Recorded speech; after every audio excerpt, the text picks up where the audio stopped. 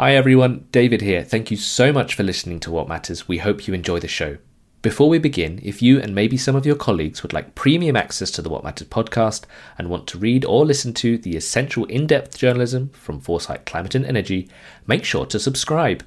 You can try us for 30 days for less than €1 a day, which will give you access to our website and app. Just follow the link in the show notes or go to www.foresightdk.com/subscribe to find out more.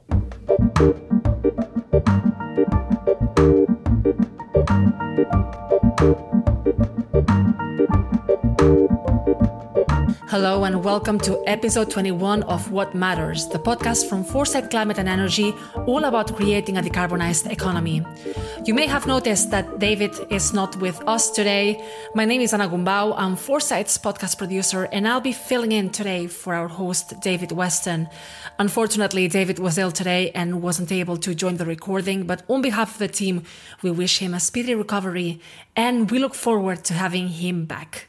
Still with me today is once again Michaela Hull of Agora Energiewende and Jan Rosenau of the Regulatory Assistance Project. Hello team, how's everyone? Good. Thanks for asking. Hope everyone's having a nice start of the week. Yeah, I'm good too. We going to talk about electric vehicles, of course, later. And for the first time in months, we could charge and get paid. So that was quite an experience last week when we got some money to charge up our electric vehicle, which hasn't happened in a long time because of the high electricity prices. All right, Jan, this is very promising news and very fitting for today's episode, all about electric vehicles and e-mobility.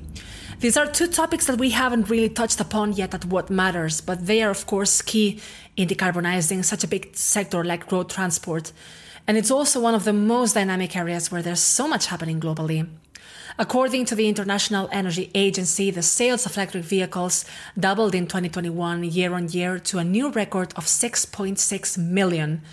Nearly 10% of the global car sales were electric in 2021, and this is 4 times the market share that was back in 2019, just a couple of years before. However, sales continue to rise, but much more needs to be done to support charging infrastructure. For instance, in the UK alone, electric cars outnumber charging points by 15-1. So today we'll be looking at the opportunities and the bottlenecks to a fast deployment of EV and its charging infrastructure. To talk about it, I'm delighted to welcome today's guests. Mark Coltelli is EY America's e-mobility energy leader, and Felipe Smolka, partner and EY America's automotive e-mobility leader. Mark, Felipe, thank you so much for being with us today. Thanks, Anna. Great being here. Now, let's set the scene. Is the rollout of charging networks happening fast enough? And what do you see as the main bottlenecks and the main difficulties?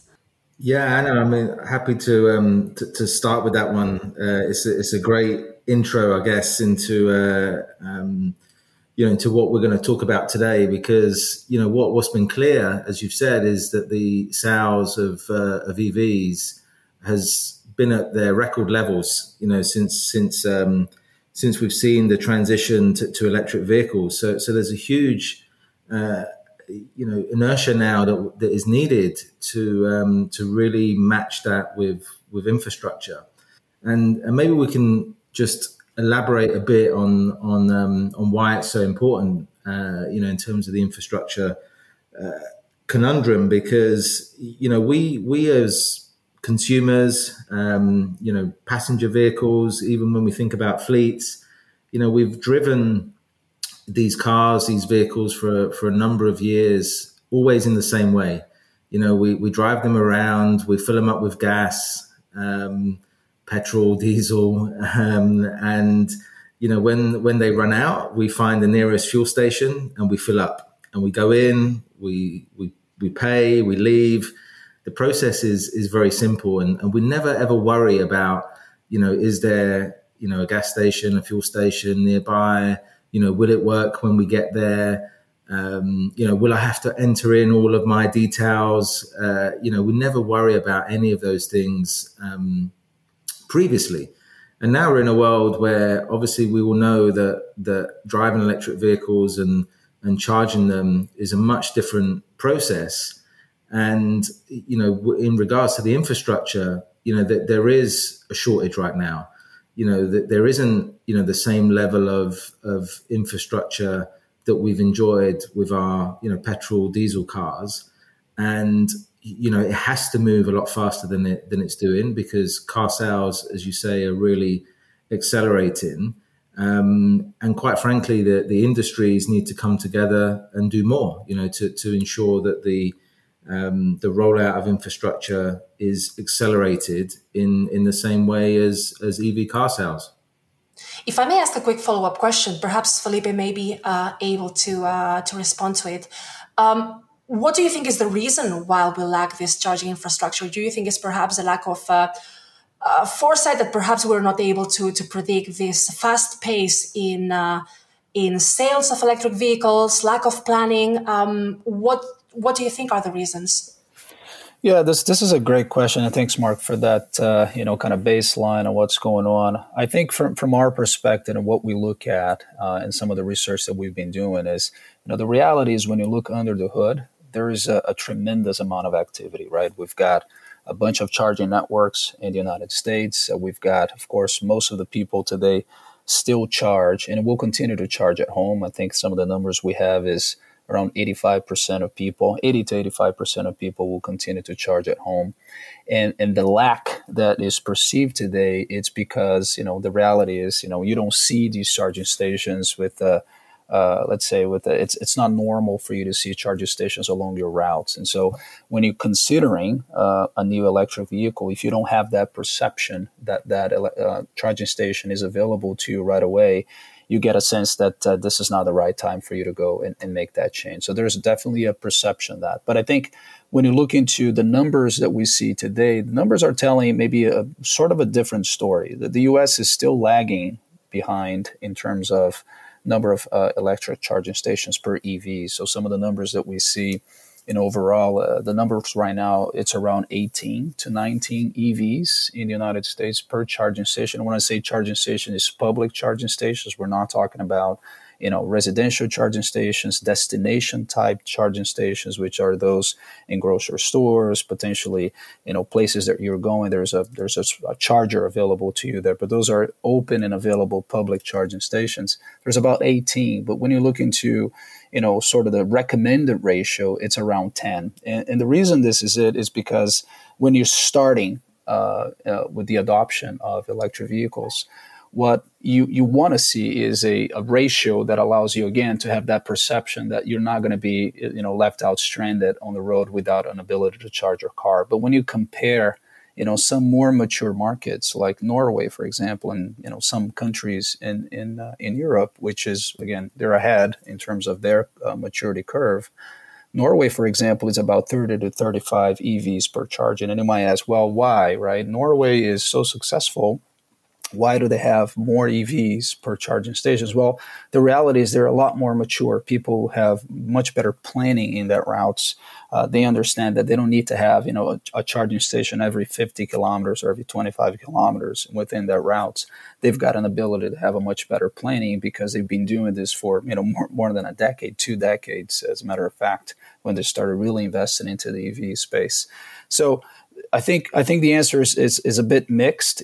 Are we lacking? I think the U.S. is doing a lot at this stage. We're putting a lot of charges, a lot of plans. I mean, we're talking about, if you just look at some of the numbers, by 2035, there's probably going to be about 50 to 52 million chargers required in the United States.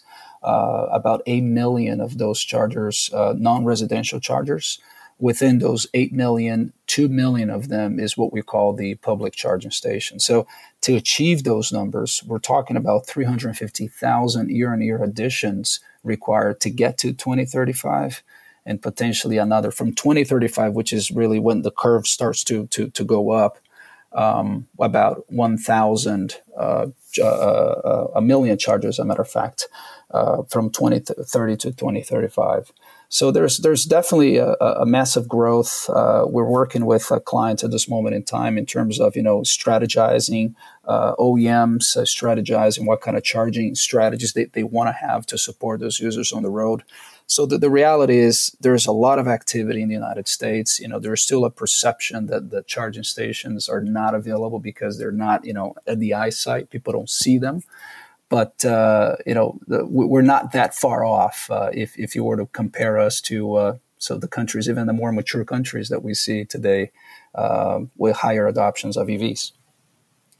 May I ask also on the speed of deployment for the cars themselves? Anna said in the introduction it's doubled in 2022.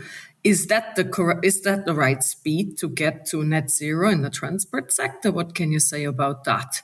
I'm also asking because especially in Europe, thinking about we still need to also, first set up a second-hand market, then also replace all the cars in use. So are we on the right track there?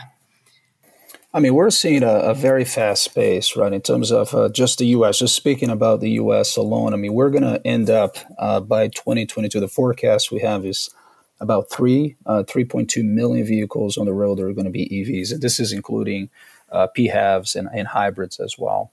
The forecast that we have is by 2035, we're going to have probably around 80 to 85 million vehicles on the road that are EVs, which is 21% of the total park of vehicles on the road. We're seeing a 40x, right, in terms of adoption and growth of EVs with a 27% CAGR.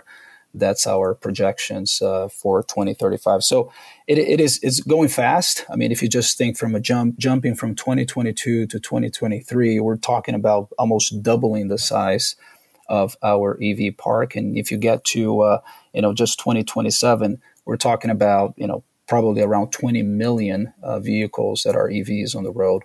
So it's going to go fast. I mean, it's maybe an anecdotal component here.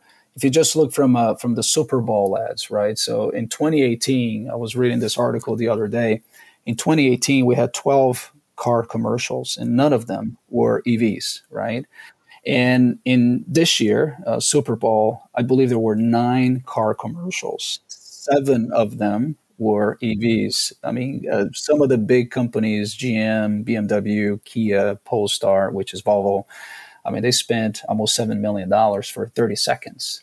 So as you can see, that the mainstream is coming pretty heavily. As a matter of fact, we believe that we've achieved the 5% tipping point. So, 1 out of every 15 sales of vehicles are EVs. So 7% of the total vehicle sales in the United States right now is EVs. And, based on history and comparison to other countries, which are ahead of us or they've started earlier, when you achieve that 5%, you're at that tipping point. You really start growing really, really fast, and the mainstream and consumers start to have a much higher confidence into the product itself, and it goes pretty fast after that. And I think the U.S. at this moment in time has achieved that, and some of the country, Norway, for example, achieved that 5%, if I'm not mistaken, in Q3 of 2013. So they're much faster in their process. There's a lot to learn. Mark and I actually spent some time in Norway digging deeper into why, and how did they do this, and so that we can take some learnings and bring to the Americas region. But it's been fascinating to see. So yes, I think the speed is fast enough, if you would say, at this moment in time. Things are moving pretty quickly, and that we're going to see a flood, hundreds of new models arriving to dealers and online, which is another big transformation direct to consumer, as some of these OEMs are trying to go to. But great. It's a great time. Felipe and Mark, some of our listeners may think about buying an electric vehicle, but they still have some concerns about the range that they might be getting. Could you talk us through how range of EVs is changing? And you just mentioned there's lots of new models coming to market. To what extent is it justified to have range anxiety, as people call it, or to what extent is this being addressed by EVs simply getting better ranges because of better batteries? Yeah, and it's a great question, and range anxiety has been a term that we've pretty much used universally when it comes to electric vehicles. We always talk about the range is a lot less than their internal combustion engine equivalents. And it's a very negative, way of kind of addressing, the ownership experience of electric vehicles. But, let's look at some of the facts. I mean, in the early days, it was true that a lot of the electric vehicles that came to market, were significantly compromised in terms of their range ability than, let's say, their equivalent, petrol or diesel cars. But that's changed, right? And, we're now seeing, as Philippe mentioned, a huge amount of new models and vehicles coming to market. We're seeing innovation and technology play a key role in making, battery technology much more efficient. And, we're already seeing vehicles, which are arriving that are doing 400 plus miles to a range. I mean, if we take here in the US, the best selling or number one selling vehicle is the Ford F-150 Lightning. They're now making that in an electric version. And, the model can do 400 miles to a range very easily. And I think that the whole term around range anxiety, as I said, is a term that we really need to switch and pivot to charging confidence. Because let's think this through, with our own vehicles and back in the day when we drove, petrol or diesel, we didn't really care too much whether, we could get 200, 300, 400 miles out of a tank of fuel. Obviously, you want to maximize the efficiency of the vehicle and buy one that has, the best MPG. But we always knew that even if the efficiency wasn't very good, we could always fill it up. So I think where we need to move to is we're going to see huge advancements in technology and innovation that make battery technology hugely more efficient.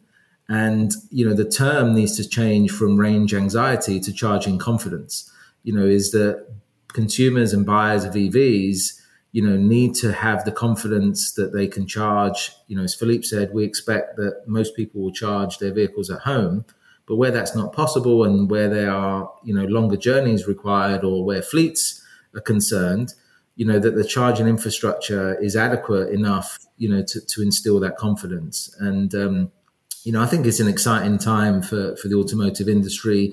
We're seeing really exciting, new cars and models become available, and having driven electric vehicles, they are a lot more fun than petrol or diesel cars. And, I think that the next generation of vehicles that we drive are going to be, really fascinating to see the evolvement and also the technology that will be derived as a result. And I'm confident that in the next few years, we're going to see, big numbers in terms of range capability coming from some of the OEMs. Yeah, just the components. Just to maybe by the way, having Mark Cotell saying that EVs are much fun to drive, that means a lot. He's a race driver, so so he knows what he knows talking Nice. about. So that's great to hear. But just if you look at the number of vehicles, right, coming out, and Mark is right. I mean, range doesn't seem to be kind of a real main concern. Is that one of the challenges seems to be, is the charging network going to work for me? Are these chargers working? Or are they, faulting right now? Do they have a good performance? Am I going to be able to charge? Are the lines too big? I mean, right now, if you look at some of the 2021 numbers that we have, as the mile range keeps growing for some of the top end vehicles, you're talking about 400 miles, 420 miles, and so on. I mean, the median, right, which is, right between, the top and right in the middle, right, 234 miles is what we see right now in terms of all the models that are available in the market today, which is quite a sizable number. I'm on the early days as an EV adopter. At our house we had the Leaf, and the Leaf had 110 miles, and was still. We still were able to use that vehicle, very well every single day. Most people won't have that need, right? The challenge is if I need to go outside of the state or go, a long drive, would I have a problem? And can I count, like Mark said, the charge confidence? Would I have a place to go charge? So I think the mindset's changing from, is my vehicle, do I have enough miles, to am I going to be able to count with the charging infrastructure to charge that vehicle when I need, which might be sporadically, right? For maybe 95% of users, they do their daily commute with their vehicles, right? So that's an interesting perspective in terms of what's available in the marketplace, which seems to be adequate, right, in terms of mileage for most people. I think you've both mentioned something very interesting, which is this change of mindset, as Mark said earlier, right, from range anxiety to charging confidence. And if we look at the bigger picture, something that we discuss a lot about is the cultural change that is required to switch to electrified transport. So, how do you think this can play out in practice? Also, in the mindset of the industry, in the mindset of policymakers, of consumers, of course, not the least. Yeah, it's a great question, Anna, and I mean, I think the honest answer is it's going to take multiple industries and sectors, to come together, to work together, to make this cultural shift happen. This is probably the first time in many decades where there's such a reliance on every industry, to participate.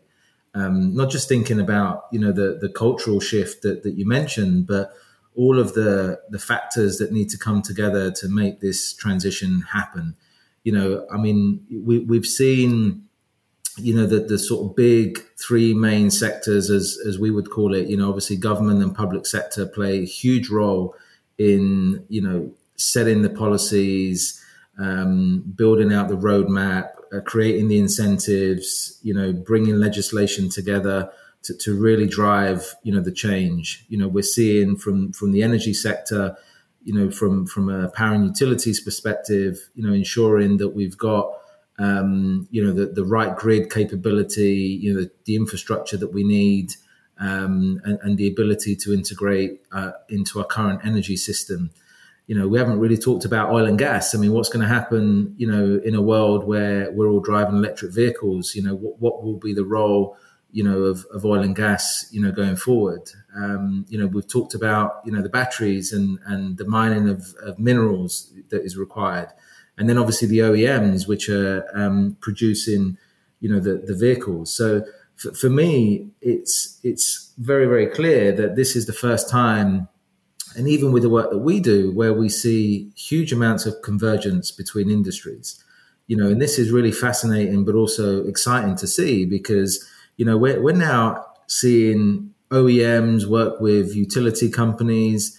We're seeing charge point operators, work more closely with governments and the public sector, and this is really been driven by everyone's recognition that to do this, it's going to take a number of these industries, to work much more closely together than they ever have done before. Yeah, maybe just me adding a piece here, Mark.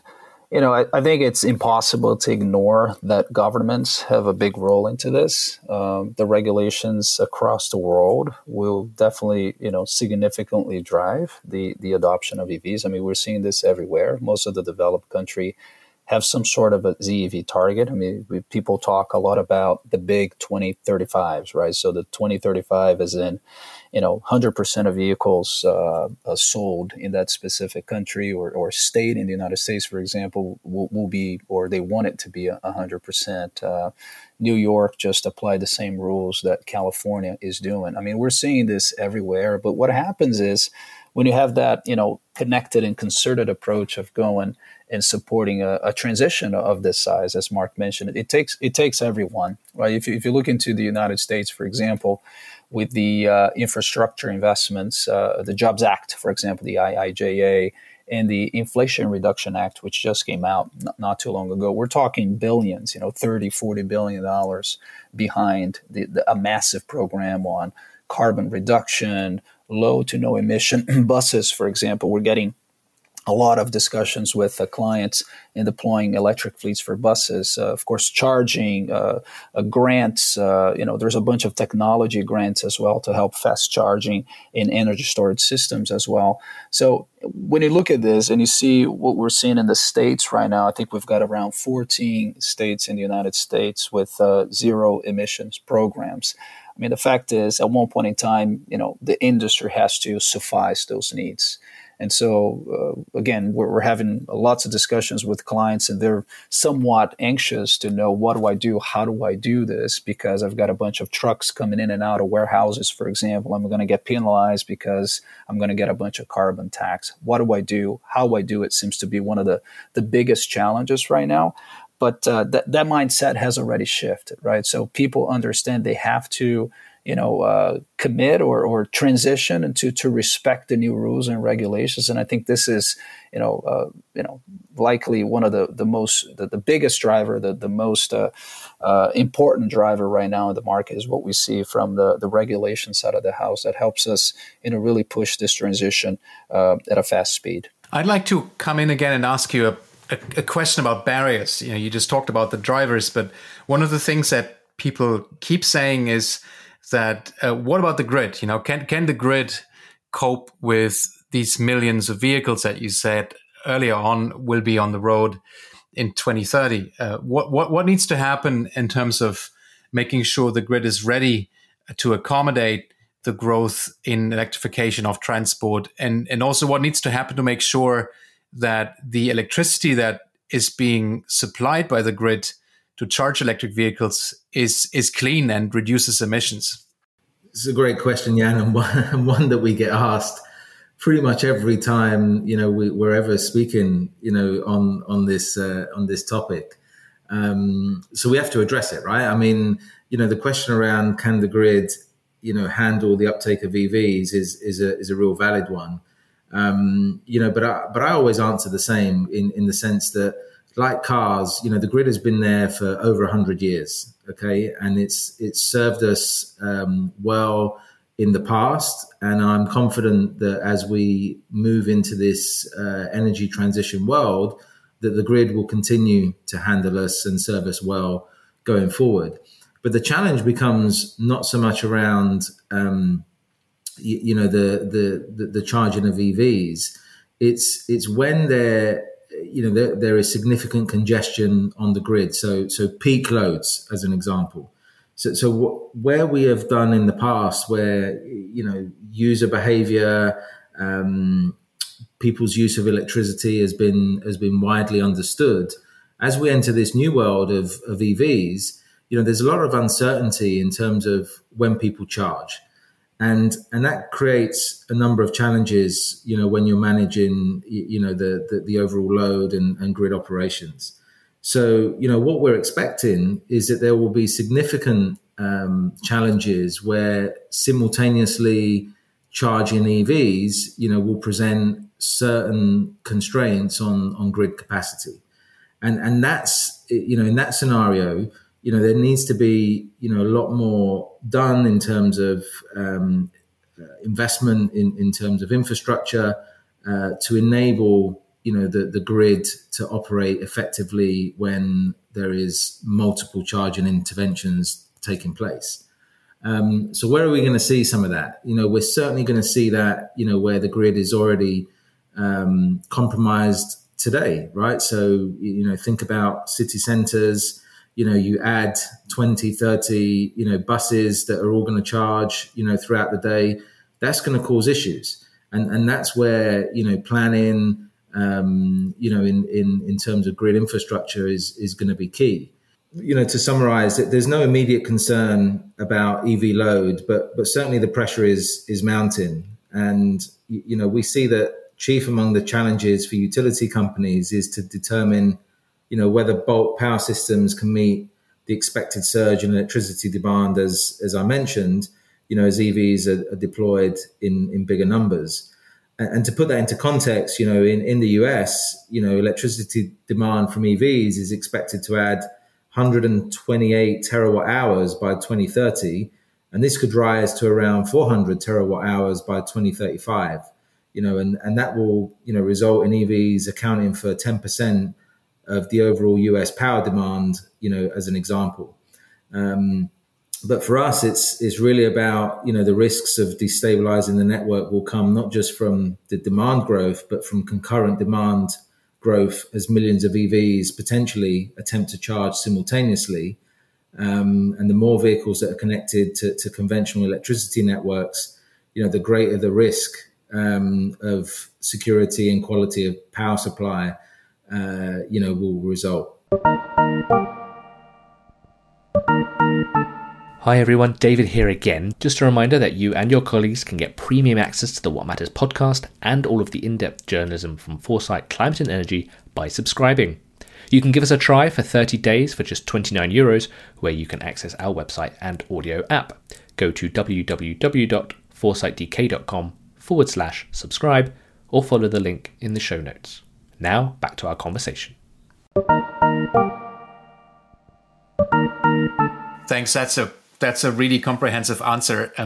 Just one follow-up question, and then I start asking you about the grid. There's of course also talk about vehicle to grid, so not drawing electricity from the grid, but actually using the car battery to feed electricity into the grid at times when it's useful and when it's needed. What's your take on that? How ready is that technology? What's the potential there? Sometimes people say it's quite tricky because of the many cycles that batteries have to go through. Is it really worthwhile? I'm just interested in sort of hearing what you see in terms of the innovation that's happening around vehicle to grid right now. So Jan, vehicle to grid is really an exciting evolution, if you like, in this energy transition. This is where EV charging is a system that has a bidirectional electrical energy flow between, the plug-in EVs and the power grid.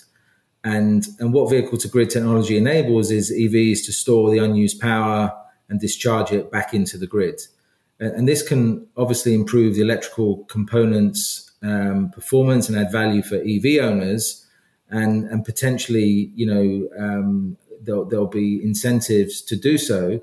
But the reality is that, to make that happen, people's homes are going to have to be retrofitted with, inverters, to be able to facilitate that to happen. We have seen examples in other places in the world where utility companies have, been able to offset CapEx investment in network enhancements, by being able to use the batteries of vehicles connected to the grid. But I see, the use case for residential users, certainly in its infancy of technology right now, to be, a fairly small use case. I see the potential for vehicle to grid to be in the much larger, fleet operations, where you have multiple big, light duty trucks and above, heavy goods vehicles that have that capability. And what that will do is help to, balance the load throughout the day using the stored capacity in the batteries. So if I listen to that, I have to say basically what you're saying is this pressure on the grid and pressure on the peak demand is actually not really resolved, or we are not yet in a place that this can be addressed right now. I'm asking this because, as you know, in the EU, we expect a tough winter. There's a lot of pressure on the price formation in the power market at the moment. EU member states agreed even to reduce peak demand for a couple of months. Now, French have announced that they will try to do a sort of a mass communication exercise to inform users to reduce 2 days in advance. They see, and then they want to see if users can adjust. I've seen that something like this has been done in California. So already that they were sending messages to people. So is there anything that can be done short term? So even if you don't have, everything you need in place for vehicle to grid, by text message, have e-vehicle owners in California participated, and is this working well? Yeah, Michaela, it's an interesting discussion point, because utilities have to play a key role in not just the accelerating of charger rollout, but also standing up a resilient grid to support EV charging. So there's a lot of factors right now, as you mentioned, affecting grid resiliency, and EV charging will absolutely be one of those going forward. So I think there's a few things that we need to see happen, to be able to really accelerate rollout of infrastructure, but also going back to the point that I made earlier, increase the confidence around that infrastructure as we move forward. So we're seeing huge bottlenecks right now around permissions for charging connections. And this is taking a lot of time, to increase, the charges that we need. And, we also, once we get there, we need to see a much more improved transparency, in terms of access to grid data, so that management of load across the ecosystem, is achieved. And then I think we also need, as I alluded to earlier, working with the city planners and charge point operators, to identify sites, for public charging deployment where, the load spread, let's say, is much more realistic and easily achievable. And maybe I'll just add a point here, Mark. I think if you think at the short term, right? I mean, what we're looking at, Mark is right. The grid has capacity, right, to support EVs. The challenge is sometimes distributing that power to the right place at the right time. I mean, what we're seeing in the U.S. and many countries too is a really, really strong growth in renewables. And when you think just on solar, right? I mean, we're seeing a massive investment in this space. I mean, the cost of the solar panels have gone down tremendously, allowing a lot of industrial applications as well as charging to start using solar with a cost parity to using the energy from the grid. I think the interesting part of this is that when you look at that opportunity, we look at the ability to use energy storage, right, from batteries as well to support this growth.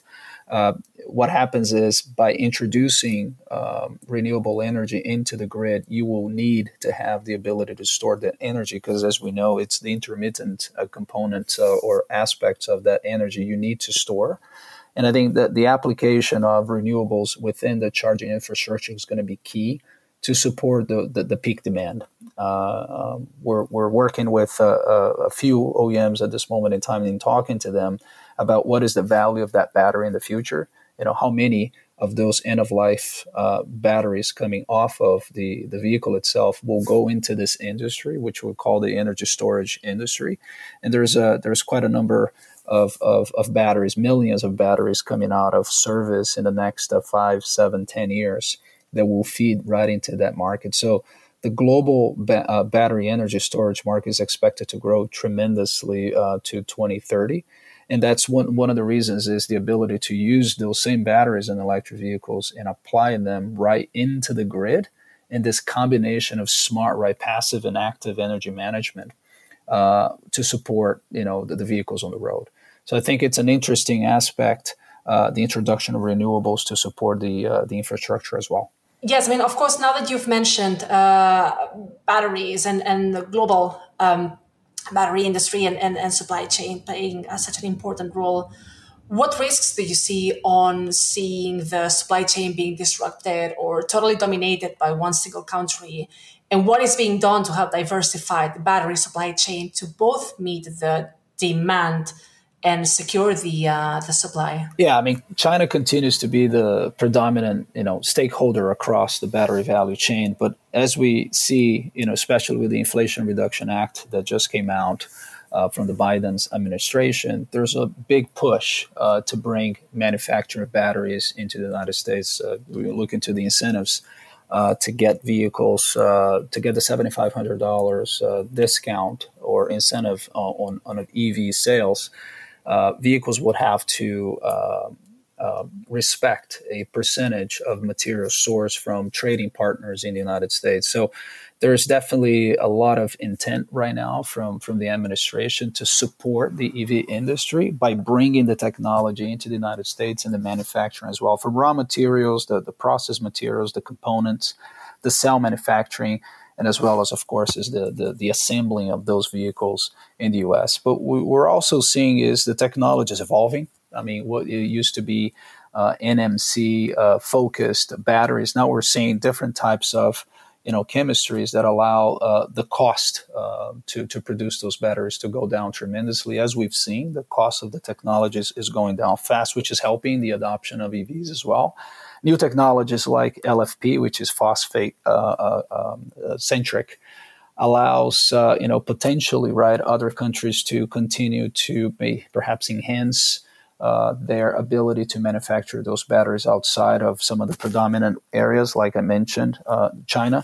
Sourcing materials, raw materials from countries in Latin America, for example, seems to be a pretty interesting strategy to bring that manufacturing closer to where the raw materials are being mined.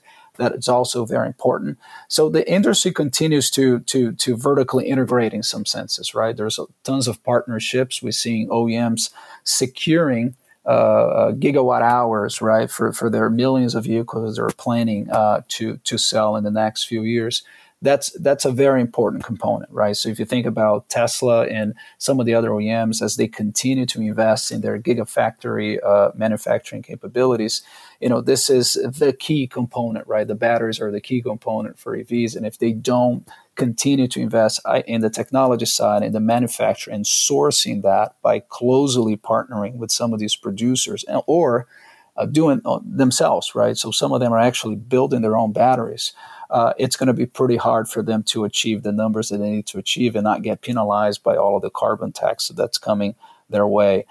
So I think the barriers continue to be around, how quickly can we get the manufacturing closer to where those vehicles are sold so that we can continue to reduce the cost, but also can we continue to see the ecosystem vertically integrating to be able to support that, those partnerships so that we don't have issues like the supply chain challenges that we've seen up to this point in time.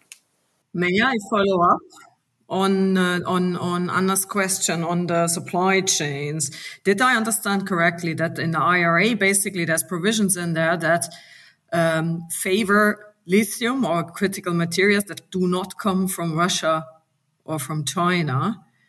And is that a smart approach? If I can remember correctly, the IEA predicts a lithium shortage. I don't know, would you agree with the assessment, first of all? And is that a smart approach then to basically rule out those countries that basically are at the moment the main suppliers?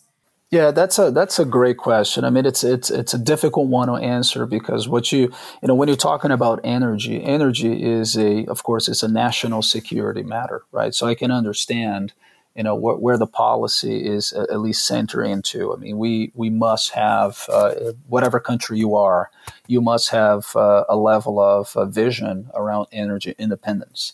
And when you're thinking about this massive transition from oil and gas to, electric batteries, right, whatever the chemistry may be, you have to build your infrastructure and your partnerships, your alliances to ensure that, the population that you serve, right, the people, the citizens of the country that you're serving are somewhat supported by your policies. I also think that partnerships are important. I mean, China and what they've done for the electric vehicle industry should be, commended. I mean, it's an important world partner, if you will, in terms of supporting the electrification of transportation. The technologies that have been applied and used not only in the mining side, but on the raw materials and the process materials, as I mentioned before, as well as the components, the high voltage, the low voltage cables, the controllers that go, the software piece. Some of those technologies today, they're somewhat commoditized. So there is no reason why countries like the United States, North America, Latin America, and some of the other continents, they shouldn't be able to apply that same technology and build their sources, right, and start constructing those sources in a way that is sustainable and future proof. When I look at the Inflation Reduction Act, I think there's challenges because a lot of the EVs that we were expecting to come to the market today, they wouldn't comply with those rules, right? So, starting in 2024 all the way to 2030, I mean, it's going to be a little bit difficult for some of the OEMs to reorient themselves. But what we'll likely see is a spur, right, in the United States in terms of this new industry. Now, we're talking about, again, we just mentioned in the beginning of the podcast, a 5% tipping point in terms of new EV sales compared to ICE.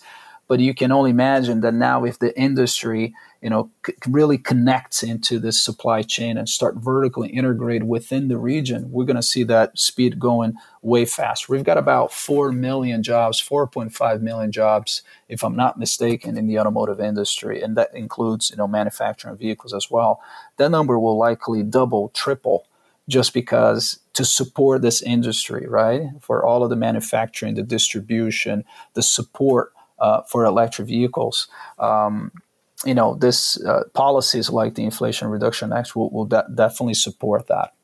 I'd like to follow up on the battery discussion and the supply chain discussion. I'm currently reading a book called Volt Rush by Henry Sanderson, who is a Financial Times journalist, and he's looking at the supply chain in great detail and how it evolved over the last few decades. And one of the things, of course, that keeps coming up is to what extent can we make battery mining, lithium mining, and battery production more sustainable? What are your thoughts as to what extent that's already happening? What are the key challenges to do that? Because clearly, there is mining that is not sustainable, and there's lithium mining and cobalt mining that is associated with EVs as well. That could be a lot better. So I'm interested in your views as to where the industry is and where it could move in terms of increasing sustainability of lithium and cobalt. I mean, there's a lot of investments at this moment in time in terms of lithium extraction methods, right? You have the hard rock mining, which mostly happens in Australia today, and solar evaporation, which is I believe is the second or the other way of extracting lithium, mostly happening in Latin America, Argentina, Chile, as well as Bolivia, with lots of opportunities there too. I think, when you think about sustainability and, how to extract lithium, I believe at this moment in time, it's a sensitive topic because there's, environmental challenges with every mining process, right? How sustainable do you make it? How do you do it? What kind of issues that brings to the environment that you're mining? I mean, any mining, right, has challenges when you think about environmental sides. But I think as the technology evolves, as we think about more synthetic materials, there's a lot of technology going to cathodes and the anodes at this moment in time with, replacements for graphite, for example, using synthetic material. I think as the technology evolves, we're going to see opportunities, right, to think of ways of potentially even using less lithium per batteries, because we will have an opportunity to have better mixes and allow that sustainability of the overall mining process to be adequate to what people really need. And I think that's the other part. I mean, when we think of, we mentioned earlier again around what is the median, right, in terms of EV ranges today, around 200, 230, 240 miles per vehicle. I mean, the reality is, do people really need that much in terms of range? There's some thinking that in the future, people will be totally fine with 150 miles. And if it's 150 miles, what is the size of a battery that you really need? And what chemistries do you need to support that type of journey? I work a lot with fleets, for example. I come from the fleet space as well. And if you think about just the last mile, which is most of the fleet vehicles running today are doing last mile, especially after COVID, where direct-to-consumer type business models exploded. I mean, most of these vehicles, they won't do more than 60 to 70 miles, maybe 100 miles a day. And we're talking, vans carrying a bunch of load.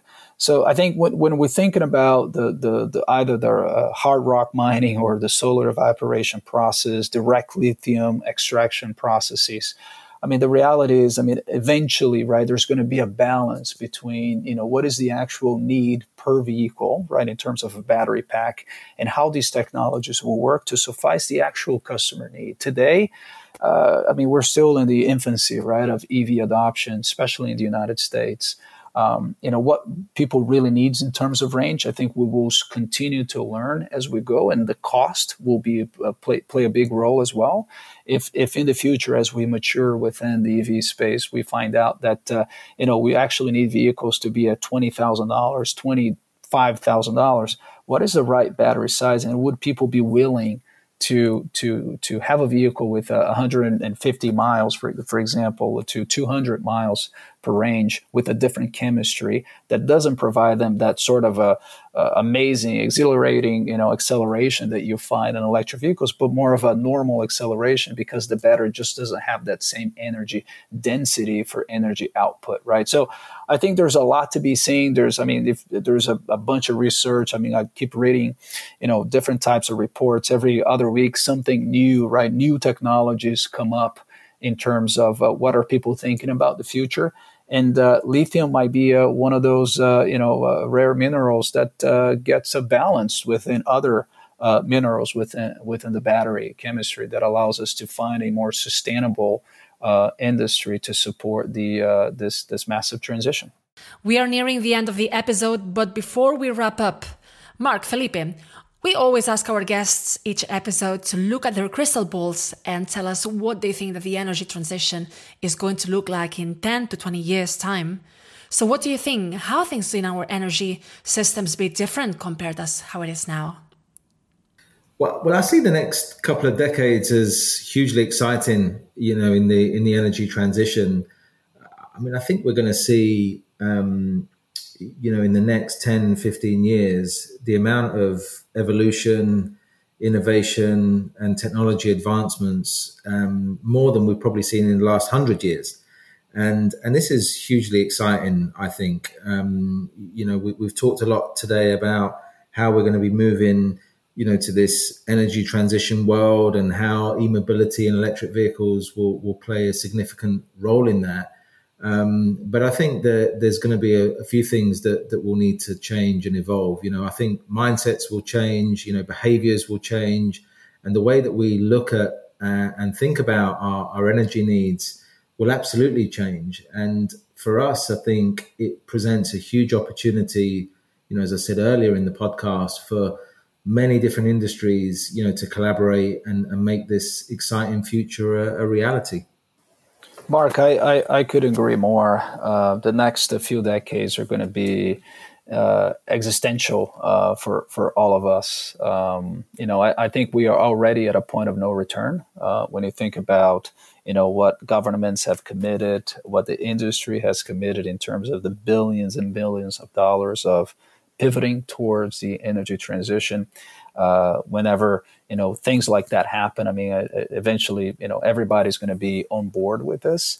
So it's going to be an exciting next few decades. There's going to be a few trial and errors. There's going to be lots of industry consolidations, and as well as new comers coming in with different types of technologies, different types of vehicles.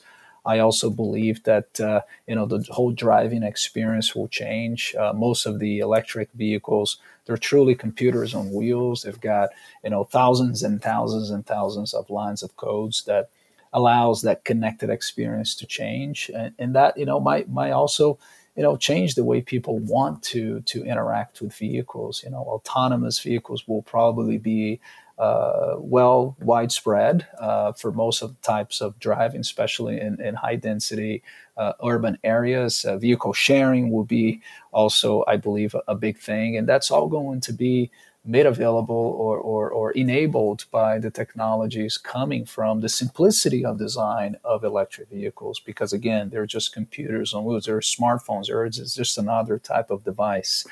And that also applies to fleets, right? So, the types of, movement of goods and movement of people, when you're powering that through electric vehicles, it gives you a bunch of different new use cases and different opportunities. So it's going to be a super exciting journey for us all.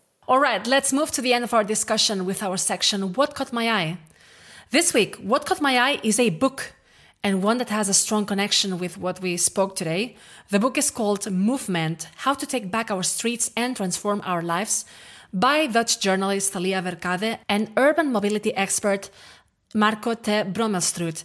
It talks about how cities, as we see them, are designed for cars and propose alternatives of how we can redefine our public spaces and redesign our cities. So at least a very thought-provoking take on urban planning and mobility, closely connected with the energy transition. I will make sure to post a link to it on the show notes. So what caught your eye? Jan, perhaps we can start with you.